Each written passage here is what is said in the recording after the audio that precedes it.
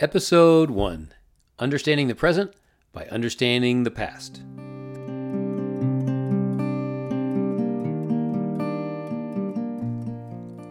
Hi, my name is Clayton Mills. Welcome to A Short Walk Through Our Long History, a podcast where we look at the events of history and we try to see how those events shaped our modern world. I think that if you want to understand the world that we live in today, it actually helps to understand the important events of history. Are we moving towards a new progressive utopia? Or are we instead sliding towards tyranny and chaos? How do you understand that question? How do you analyze our current situation? Well, it helps if you understand some other times in history which were similar. For example, when the founding fathers of America were trying to create a new government for themselves after casting off British rule, they were not only looking at their current situation, they were very consciously looking back at the past. They had seen firsthand how Great Britain's rule of the colonies at the time had become increasingly tyrannical over time, and they were vehement enough about protecting their own freedoms that they took up arms against the most powerful country in the world at the time, and they fought back against tyranny. When the founding fathers then created the Constitution, they were very, very consciously looking back at the way that they had been ruled by Great Britain. And they were trying very hard to create a new form of government that would not be able to move towards tyranny. They feared that a strong central government, like Britain's, could move away from protecting the rights of its people and instead begin to oppress them. Current events today seem to be proving that the founding fathers' fears were justified. Central governments seem to be hoarding power for themselves and their cronies. This seems to be happening all over the Western world. The founding fathers tried to create a governmental structure where the central government would not have too much power and where power was distributed to different branches of government, down to the state and city level as well, and where there were checks and balances built into the system. They did not want one single person or one small group of people to have so much power that they could take away the rights and liberties of other, less strong people. It's my opinion that the Declaration of Independence and the U.S. Constitution are two of the very best governmental documents ever written. They were written to create, for the first time in a long time, a government that was of the people, by the people, and for the people. They were not creating a government that was of the rich, by the rich, and for the rich. They were trying to create a government that existed to protect the rights of the individual common people, not a government that existed to protect the government's rights, nor the rights of the rich, nor the rulers, but to protect the common people. The British government that they had come from had existed to protect the rights of the upper class, and particularly the nobility and the king. The new American government was designed to protect everyone, not just the nobility, not just the wealthy and the oligarchs at the top of the system.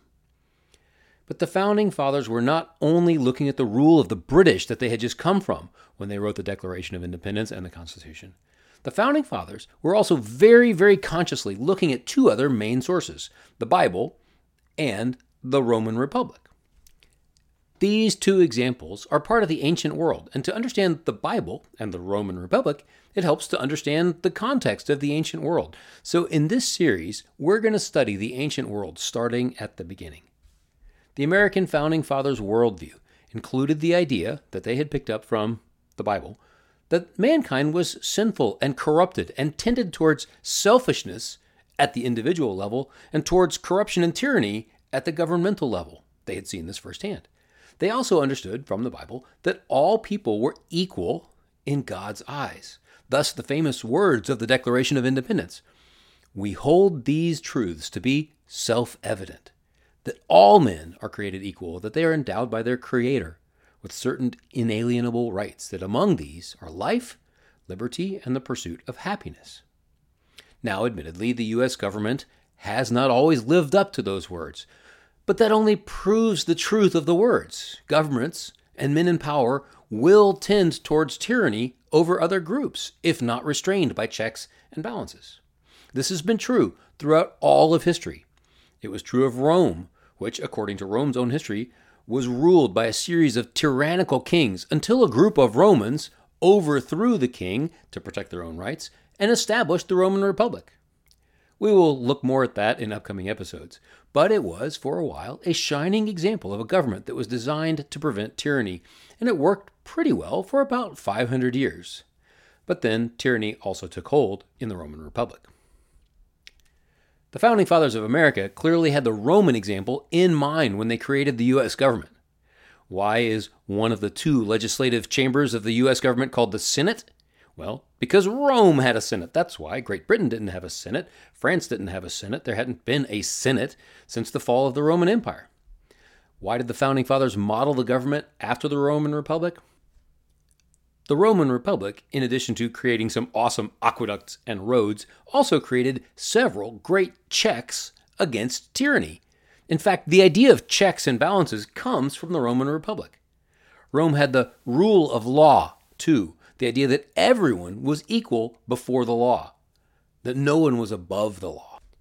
And the laws were written to protect the rights of citizens against the abuse of courts, government officials, soldiers, or the wealthy. Did it work perfectly? Well, of course not, because humans are corrupted and they tend towards tyranny. But it worked pretty well for 500 years, and it was the best example of a government by the people, of the people, for the people, until the founding of the United States about 1,800 years later. And like I said, our government hasn't worked perfectly either. Why is that, I wonder? Could it be the very corruption of mankind that the Founding Fathers were worried about? Maybe. But we'll come back to that idea, I expect, several times in this series. That is, if we aren't deplatformed first by the forces of tyranny in the modern world. My plan for this series, which I'm sure will evolve as we go, is to walk through some of the most important events, people, civilizations, documents, and books from the beginning of recorded history, all with an eye towards how those things can help us understand our modern world. We'll start at the very beginning with the story, or stories, of creation. In upcoming episodes on our way to the founding of the Roman Republic, we will look at the oldest bits of recorded history, including Babylon and Egypt and the small but unusually significant nation of Israel. We will look at ancient Greece and its network of city-states, culminating in the golden age of Greece, and especially looking closely at their example of people creating their own government to resist tyranny. That was the democracy of Athens. And then from Athens came the two most important thinkers of the Western world, that is Plato and his student Aristotle. Their writing shapes Western thought to this very day. And then Aristotle's student, Alexander the Great, conquered much of the Mediterranean, setting the stage for the Roman Empire to come along and conquer all of the Mediterranean. And that sets the stage for what the Bible calls the fullness of time, when Jesus of Nazareth was born, in a most insignificant part of the Roman Empire. We'll look at the life of Jesus and what he had to say about man's corruption. In his life, he changed the Roman province of Judea. 300 years later, the entire Roman Empire was changed by his followers. And then 1776 years after his death, more or less, some more of his followers took a stand against a tyrannical government, and they created the country that I live in today, the United States.